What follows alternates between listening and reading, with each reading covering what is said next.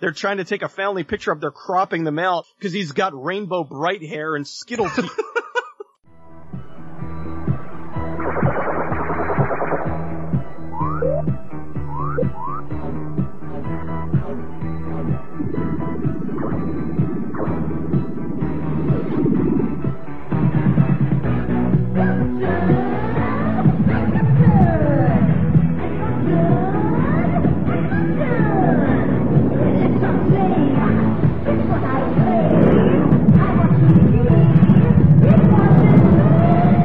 Radiodrome. Welcome to another episode of Radiodrome. I am Josh Hadley. With me, as always, is the Peter from Canada. Hey, it's your boy, Cinemasochist, coming at you. That's a oh, you son of a bitch, you. What up, playa? It's your boy. E-money. Let's go get that money, boy, that cheddar, that dollar. Oh, God. Hashtag winning. Oh, I'm getting drive-by douche chills. Netflix and douche chill. And you can hear that Cecil is here. Yes, I am not your boy. None of that has anything to do with tonight's topic. That's something I was going off on Facebook this week, because Peter's a dick. Yeah. If you guys want things that have to do with dicks, you go to adamandeve.com. Use the promo code DROME, D-R-O-M-E, and you will get 50% off of a single item, 3 free DVDs, a free sex swing, and free US shipping. All for using the promo code DROME at adamandeve.com. If you guys are searching for any of the kind of things we talk about on this show, you really need a VPN. It's like a digital condom. If you go to 1201beyond.com/Drome VPN, you can sign up for NordVPN. You can use it for getting around region locking. They'll encode your data, protect your data. Like I said, this is like a digital condom and you kinda need it. And if you go through our link, for $3.49, you'll get 75% off of a 3-year plan. That is an amazing rate, and it really helps the show when you sign up for NordVPN through 1201beyond.com/Drome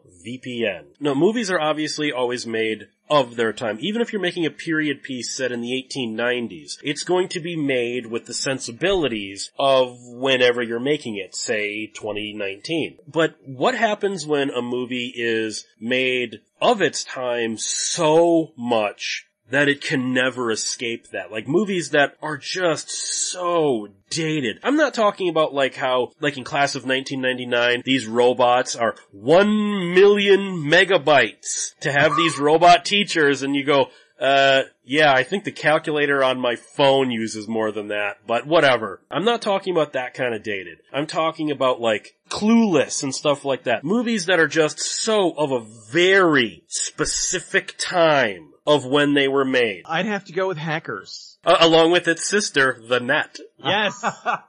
Oh, God, yeah. Oh, so much in that. Yeah, it was ridiculous. But Hackers, from the clothing to the language to the way that they were pushing technologies like this, it was cool, radical, man, and it was just so awesome. I mean, I love it because it is a time capsule of the mid-90s, but it's a time capsule of the mid-90s turned up to like 1,000. Like everything is ridiculous. They're rollerblading through the streets and they're outsmarting the FBI and they're cool and I love it so much, but it is so ridiculously dated, but in my opinion, that is what makes it charming. If they tried to be realistic with it, it wouldn't have been as good. But then what about like The Net? Because The Net did try to be realistic about it, although I don't know where they got their version of the internet, because that movie, actually I think Hackers might actually be more realistic than The Net. Well, I think the thing with The Net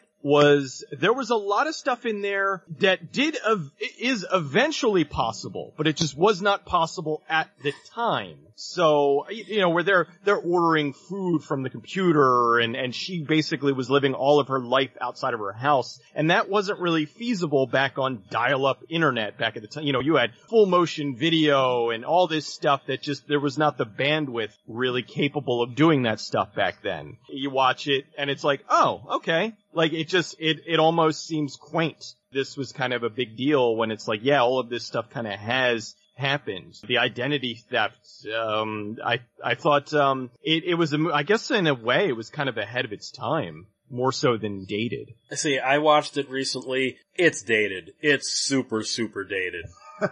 Well, I just think it's corny that, here you have Sandra Bullock, who's very pretty. She, of course, is the reclusive computer lady who talks to herself all the time while she's using the computer. And she goes to the beach and she's in this bikini and looks stunning, and she's got a laptop on the beach and all these, she's reading a novel on her laptop, and they're acting like it's, oh my god, it's technology. It's like, yeah, well, at the time, kind of.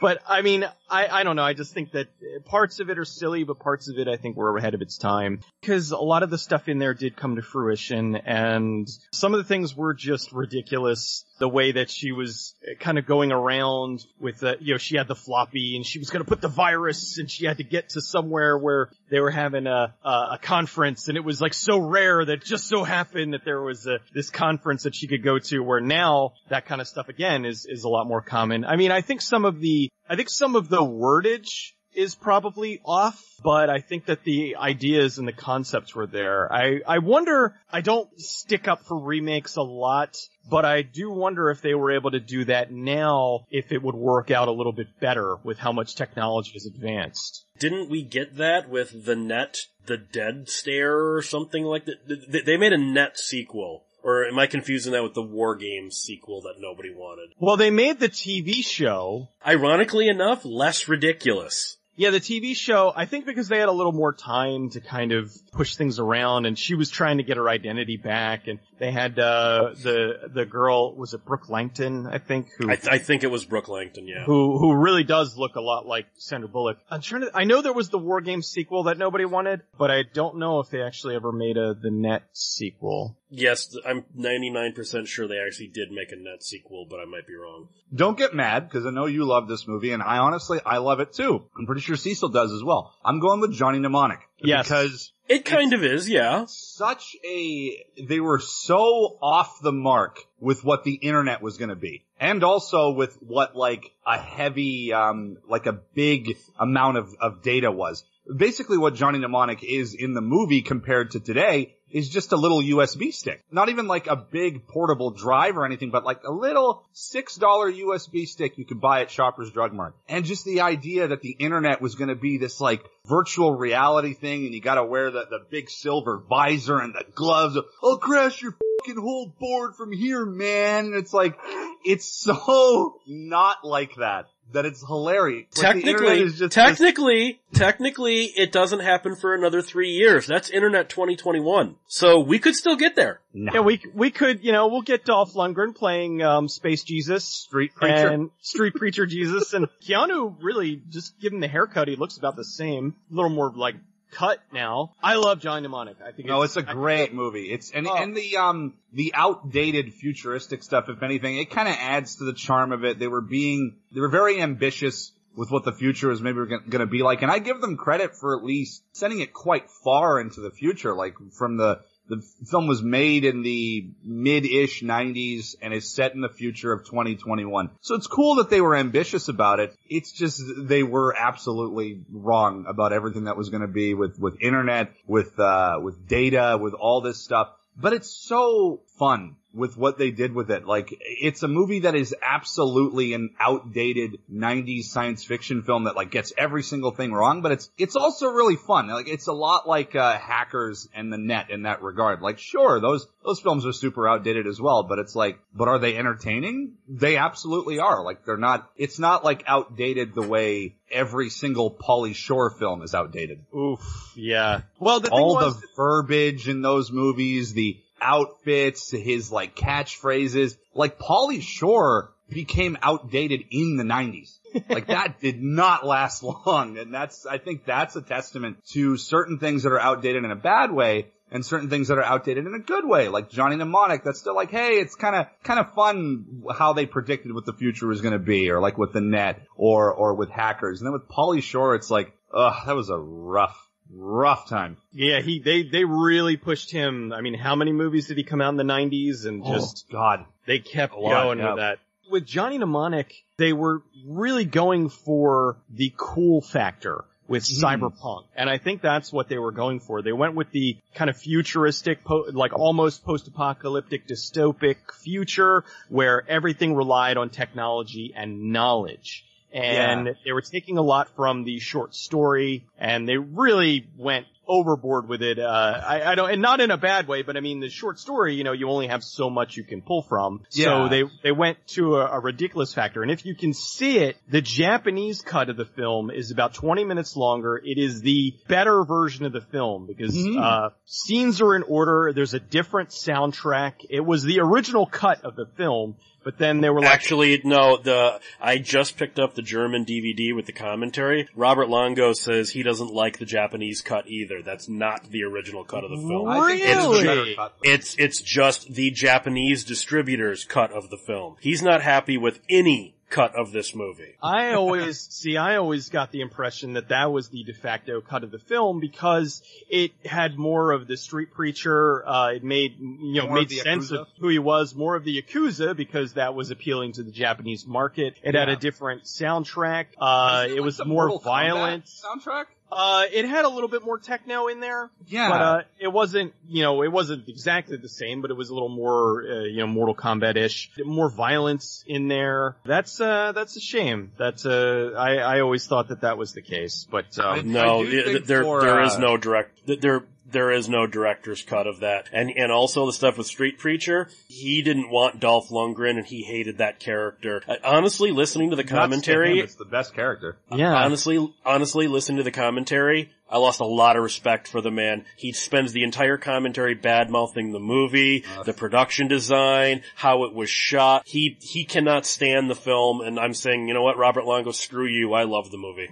What a yutz. And honestly, to anybody that enjoys Johnny Mnemonic that hasn't seen the Japanese cut, I strongly recommend it. I'm with Cecil on this one. I do think it's the superior cut of the film. It feels more, it doesn't feel quite as silly, I think. It feels a little more serious. And I do think it's cut together better, and I do think the soundtrack is superior as well. What about when a movie accidentally dates itself by setting it in the now?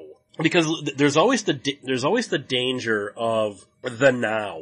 You know, obviously you want to make a movie for the now, but you also have to be aware that those hairstyles, the lingo, etc. is not going to age well. Like Dawn of the Dead. I think it's an amazing, one of George Romero's best movies. But yeah, to younger people, when you see the zombies with the giant afros, it sort of wrecks the horror of it, you know? He said it when he made it, and that was afros. And it didn't age very well. Hippie zombies. It's the same thing with the Omega Man. Very serious movie, Heston is great, and then the zombies have giant afros, and you just go, oh...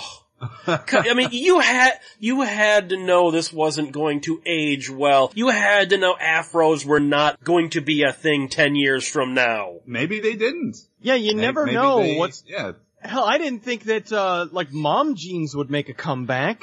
But here we are. And twirly mustaches? Really? Oh, God, yeah. You know, dude, when I was still working in Philly, I'm not even kidding. I was walking to the train station one day. There was a dude with a twirly mustache, a tweed suit, riding a unicycle.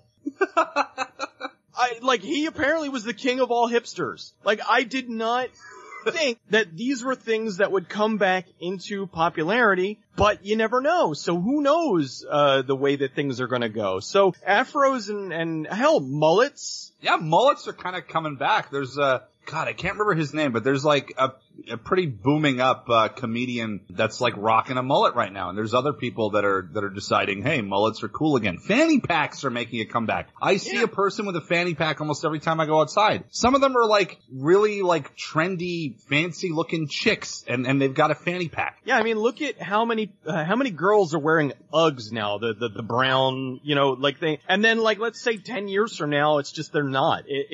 I think clothing and hairstyles and all that, it's tough because you don't really know what the future's gonna hold, what would continuing. So as far as afros and stuff, It does, it really, I watch it. I mean, that's the least thing that takes me out of it. When I watch something like that and I see when they're in Dawn of the Dead and they're at the mall and they're like, steak dinner, $5.99. I'm like, oh my God, what?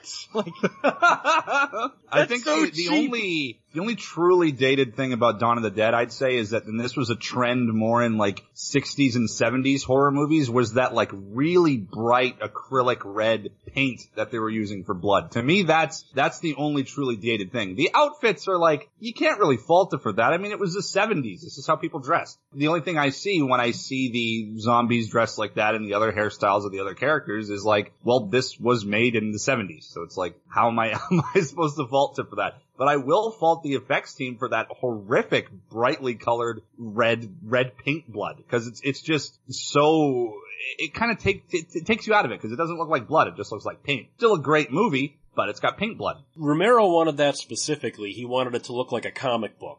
So that was literally supposed to be comic book blood. He wanted it to sort of look like EC comic-ish, I guess. That red blood was a specific choice. Unfortunately, did not look good.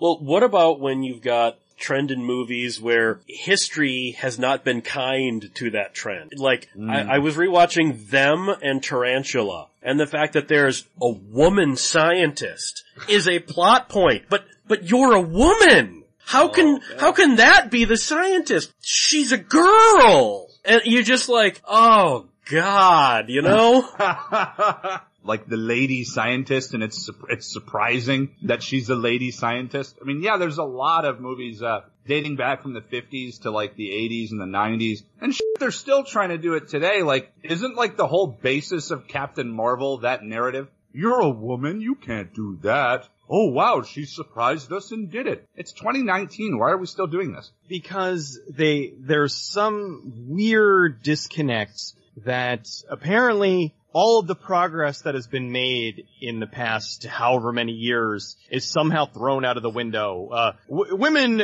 Men keep saying that women can't do this, and no, like women are, and they're doing the thing where they're typing stupid like women aren't strong protagonists, and it's like, women have never been the leads of movies, and here's this laundry list of fucking women that have been really great. Not Mary Sue's, but have been terrific, well-rounded characters in beloved movies that were blockbusters. Like, they were freaking out, I hate to bring it up, but they were freaking out about how men couldn't handle all-female Ghostbusters, and that's why, bad-mouthed it. And then in the same breath, Wonder Woman goes on and is like, is just huge. It's like, okay, how come, do you ever think that maybe it's simply a combination of the fact that this was a remake of a beloved property, you were doing it with all women for all the wrong reasons, and nobody wanted to go see it because it looked like a piece of crap? Maybe that's the reason why it did bad. And it's Paul Feig who makes nothing but shit.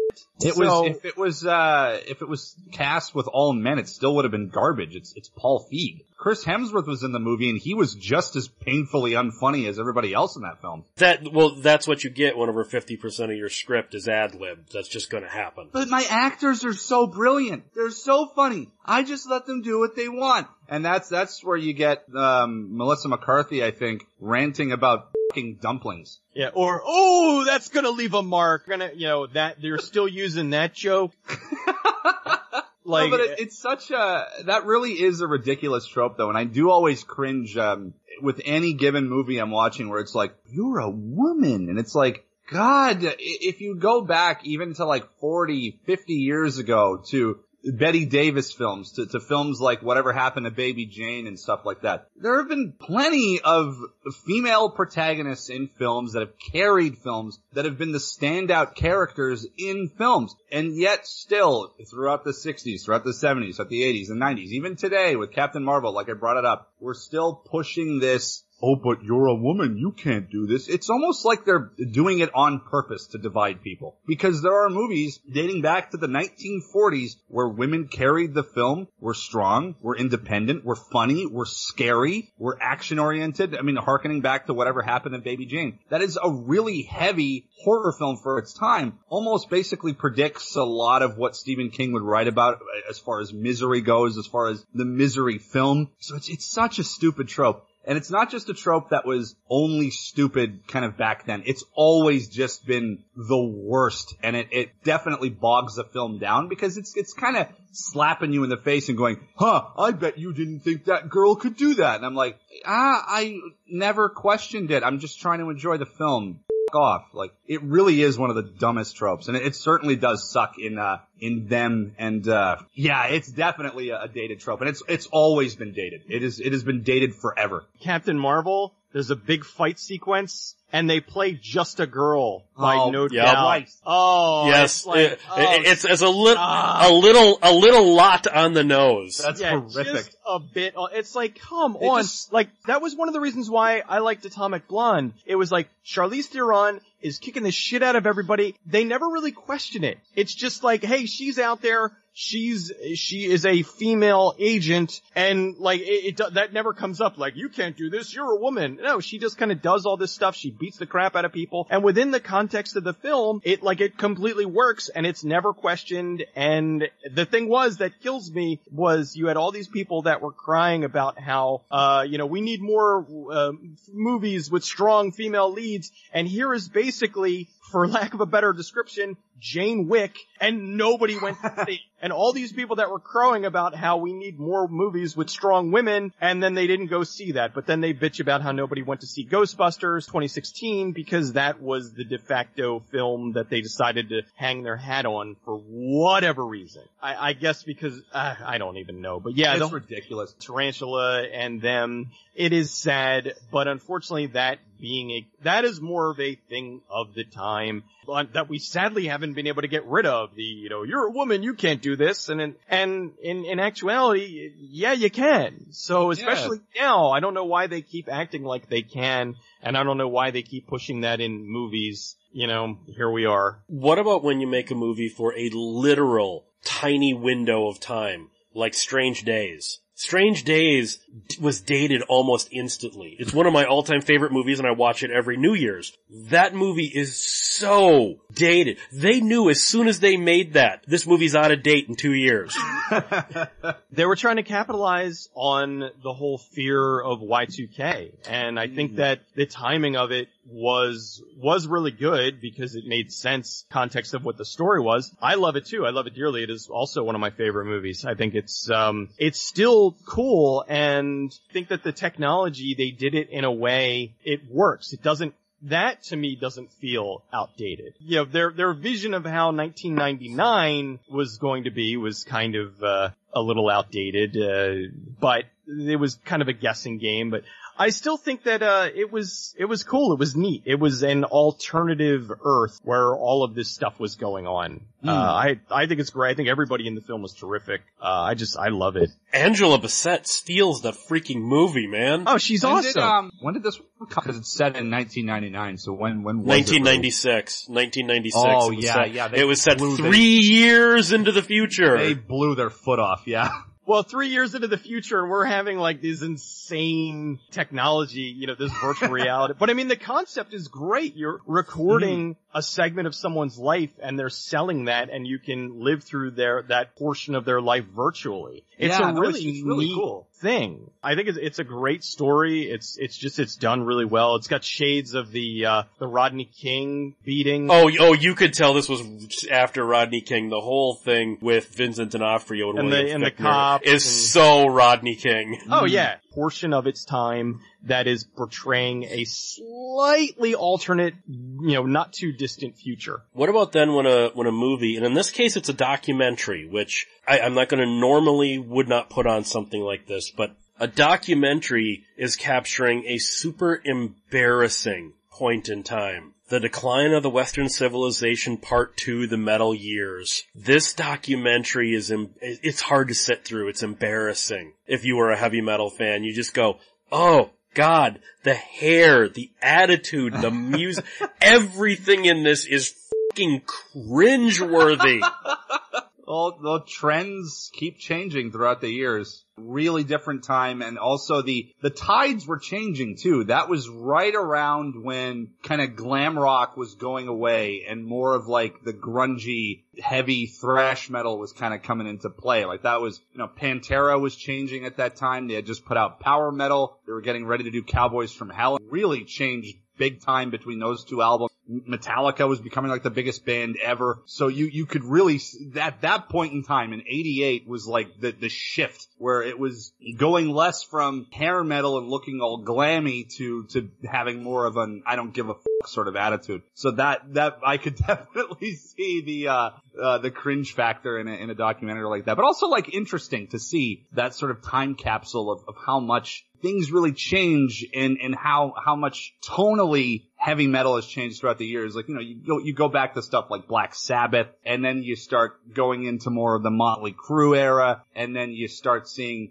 Metallica rising up, and then you start hearing kind of what Danzig was playing, and then Alice in Chains was starting to show up, and Nirvana. So it's like, it's constantly been shifting throughout the years, and you never thought it could get any worse than it was at some of those points in the 80s or the 90s. But, then Creed happened, and then new metal happened, and it's like, it doesn't matter what era it's in. Anytime a trend starts to change, you run that risk of cringe. And I think that's, it's always interesting to go back in time and into history and just look at those points and when things started to change and when the hair started to change and the costumes you were wearing on stage and stuff. Like, I've always found that stuff really fascinating. See it as all that embarrassing. It's just another facet of life. It's no more embarrassing as all the people that, went full on grunge. And just wore like dirty flannel all the time and didn't bathe, and I don't know. It was just something that was there at the time. Go back to look at disco, and the people wore bell bottoms, and you had white people with afros, and like it's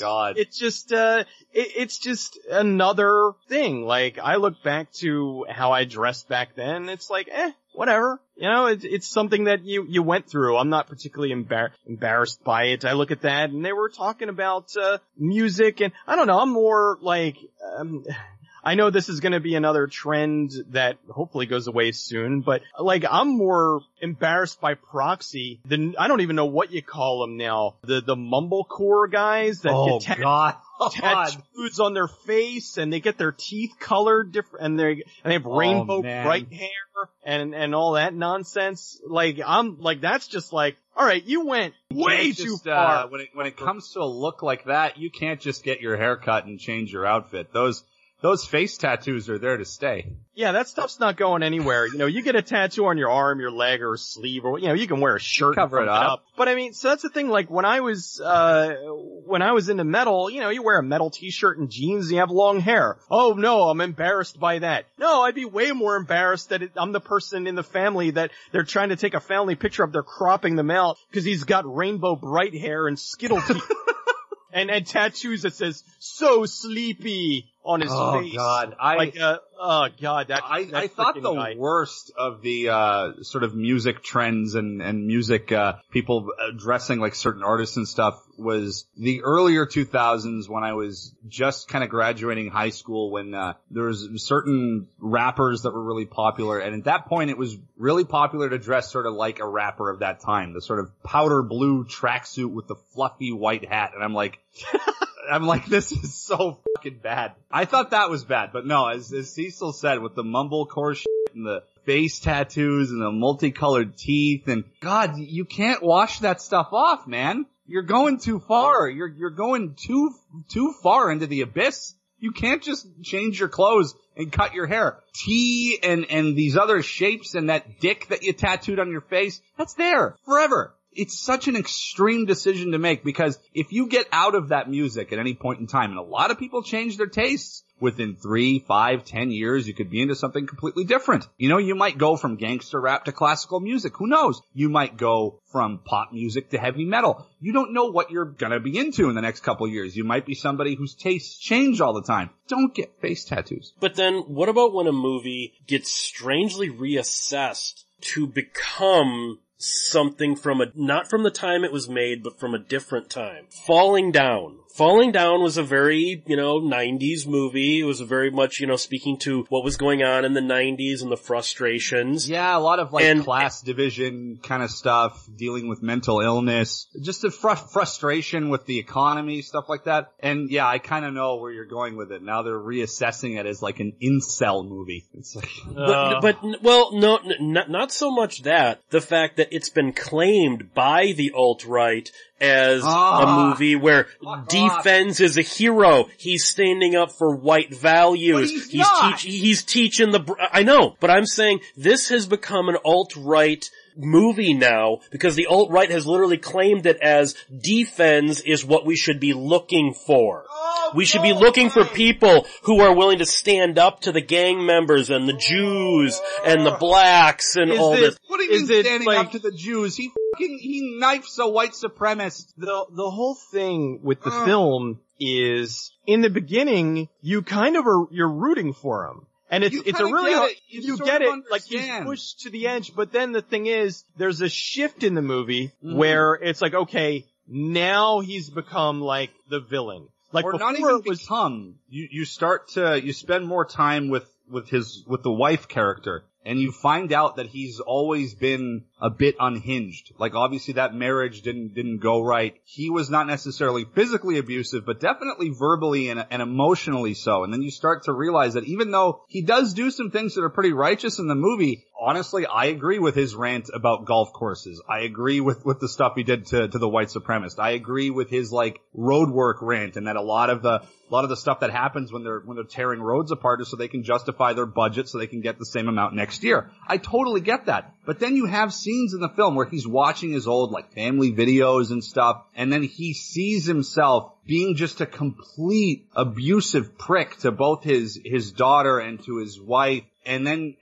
even he realizes it, like he's the bad guy. He sees himself as the bad guy at some point. And it's a great film that takes that shift. It has nothing to do with him being a hero to the alt-right or an incel or a MGTOW or whatever. No, he's just a man who's crazy. It's a film that honestly, in its truest form, it's a man with major mental illness that he's never checked, that he's never had anything done about it. He's never gone and saw a therapist or anything. He's just let it all stew, and he has that one really bad day, fucking loses it. Like, it's a lot like Taxi Driver. It's about a guy who's nuts. There are certain moments, yeah, that definitely you kind of agree with him, and it's really well written, and it's something that's still, it's a 90s film, and I feel like a lot of it still holds up to the way the economic structure is to this day. There's a lot of people that are frustrated with their jobs, a lot of people that are deemed not economically viable and stuff like that. It's these messages that still hold the film up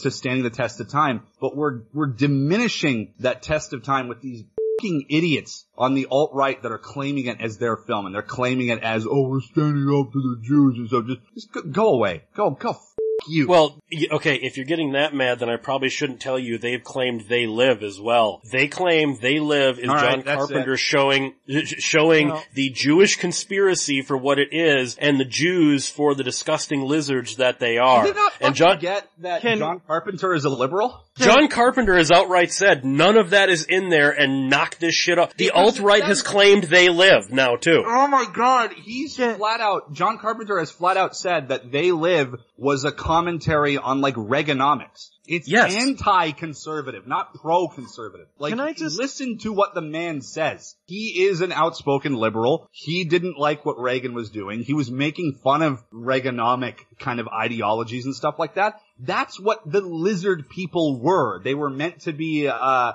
take on like the government and shit like that, on conservatives, on Republicans, on shit like that. So I'm gonna get a gun. What I want to say, and believe me, I fucking politics every direction. But my thing is this really a group of alt-right people, or is this 5 people on Twitter said, or is this 4chan that has come out? No, this is trying like to pull this kind of nonsense. Because I have people like the Daily Stormer and shit. Yeah.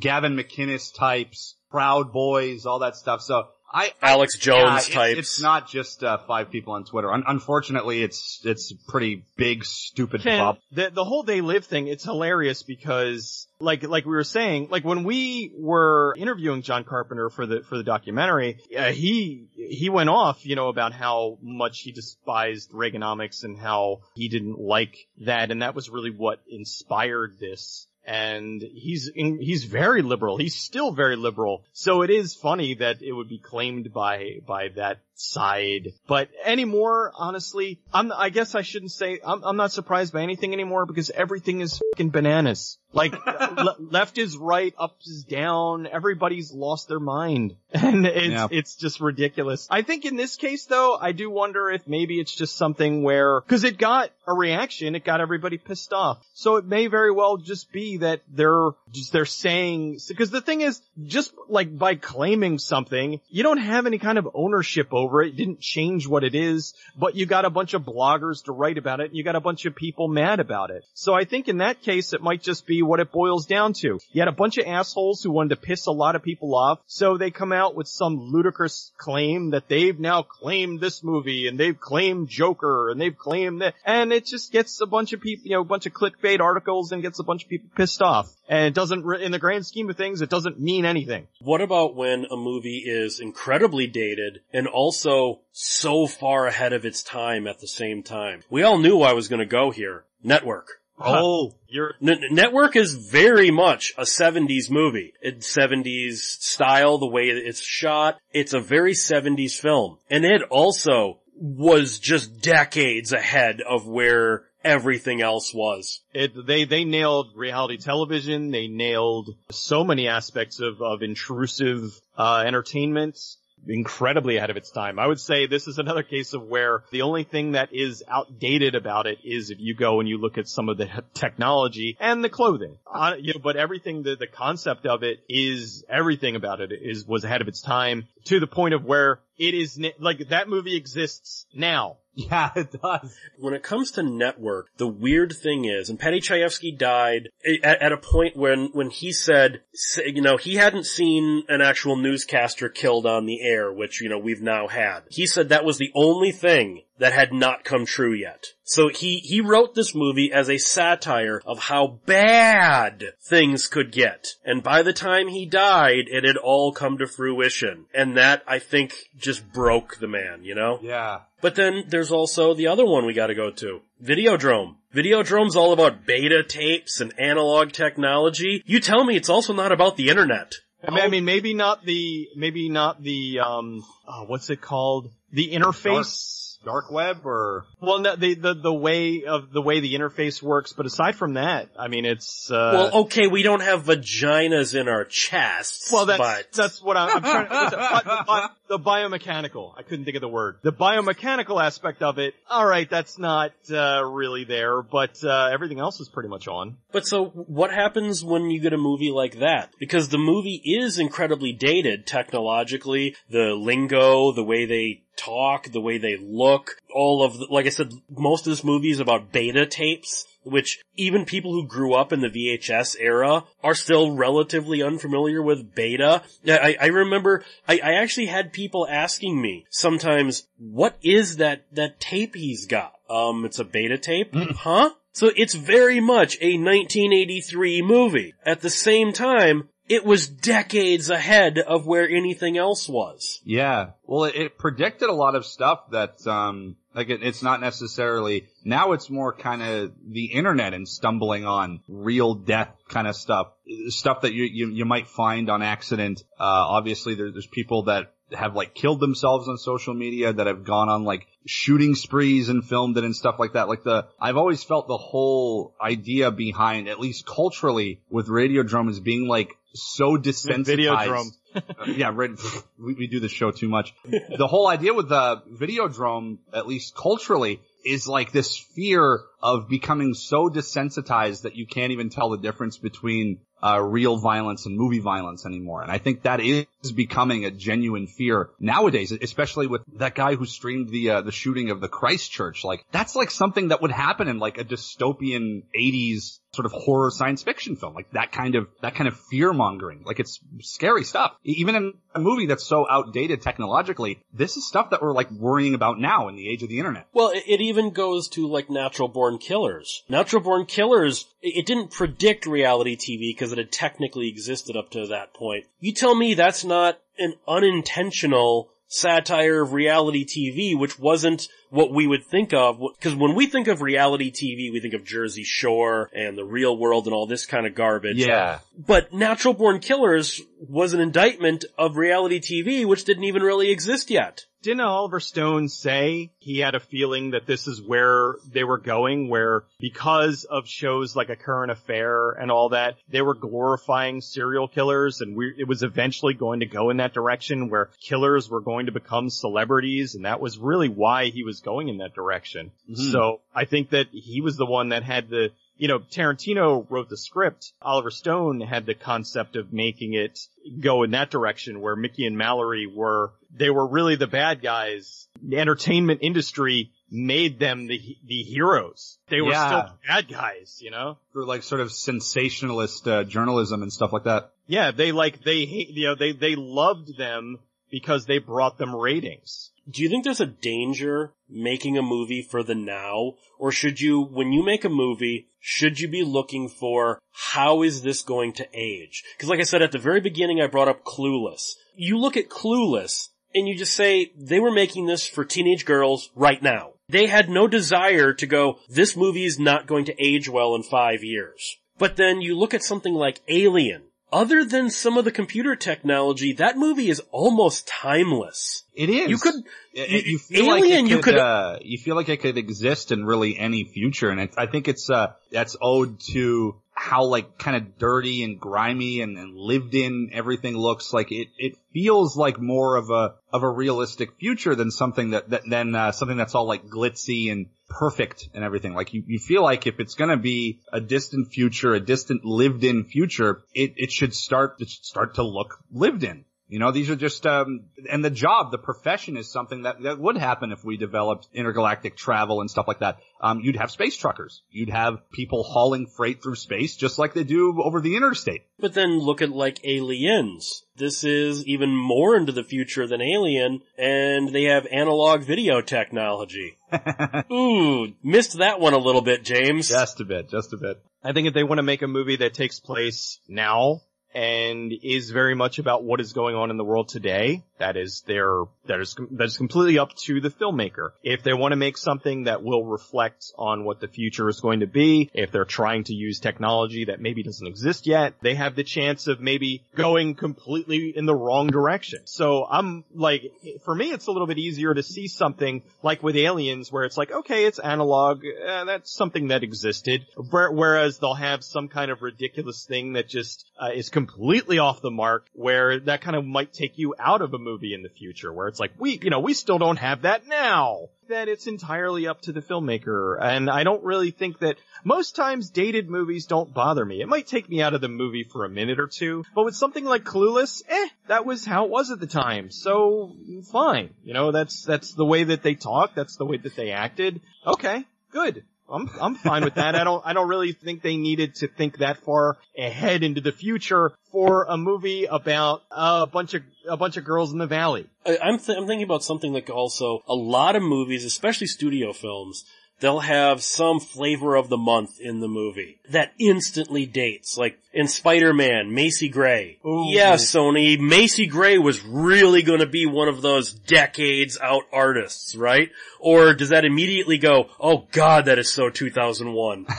Well, that I will say, that it doesn't ruin the film. It does take you out of the film. It took me out of the film when I saw it back in 2001 or 2002 or whenever, because it's just like, ooh, Macy Gray, like that's not going to age well. And I think what it was, if I'm not mistaken, Macy Gray was a Sony artist. So they were really trying to push her by putting her in their huge movie. I don't know, like, there's certain bands, like if you put Aerosmith in your band now, it's like, okay, Aerosmith's kind of a timeless band. But somebody like Macy Gray, who I think hadn't really proven herself, like she was still relatively new at the time. And so that, I think, really did kind of take you out of it. Didn't ruin it, it just kind of made you chuckle for a minute. Like I said, this is usually a big budget thing. Some flavor of the month, whether it's a musician or all of a sudden you'll see some hot new actor and they're in a dozen movies in 1 year and then they're never heard from again.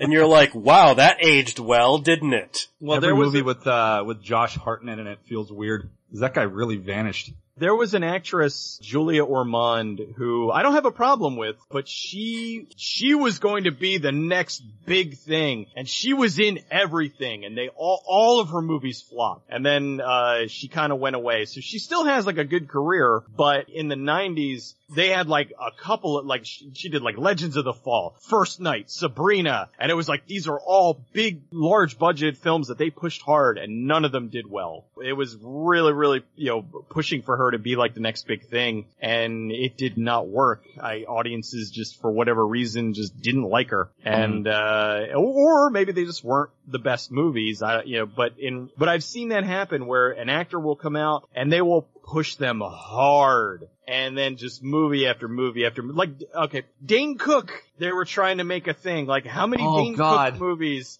came out where they were like, he's gonna be the next big actor because he's the big comedian guy, and none of them did well. No, they were horrible. They do that with action movie guys. There was this small window in the mid-90s where they were like, no, Dennis Rodman's the next action star. Remember that with like Simon Says and all that? Yeah. And it was like, wow. Simon Says, it's terrible, but it is hilarious. And actually, if I'm not mistaken, Dane Cook is in that. He's one of him and John Panette. John Panette and Ricky. Techno monks or something? Yeah, they're the techno monks. John Panette and Ricky Harris are the techno monks. And then Dane Cook is like, I think his like slick talking connection to the underworld or so. It's been a while since I've seen it, but I remember I was laughing hysterically throughout the entire film.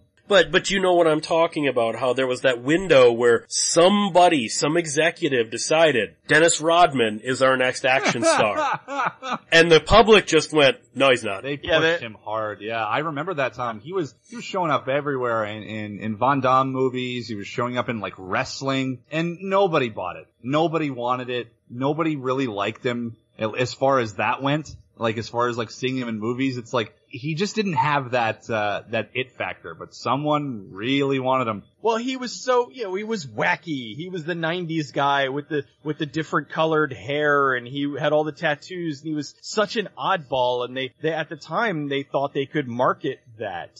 Yeah. And it worked out to the fact that you really couldn't. Like, I don't have a beef with him. I actually like the movies that he's been in. He does a good job of playing the weirdo, tattooed, basketball-headed guy. Hell, he's Zach in DOA Extreme Beach Volleyball, for crying out loud. Like, as far as having any kind of enduring legacy as far as going into that, it really does exist mostly in the 90s. I can't see that progressing anywhere beyond that, where you'd be like, yeah, you know what, I want to watch that action movie with Dennis Rodman in it.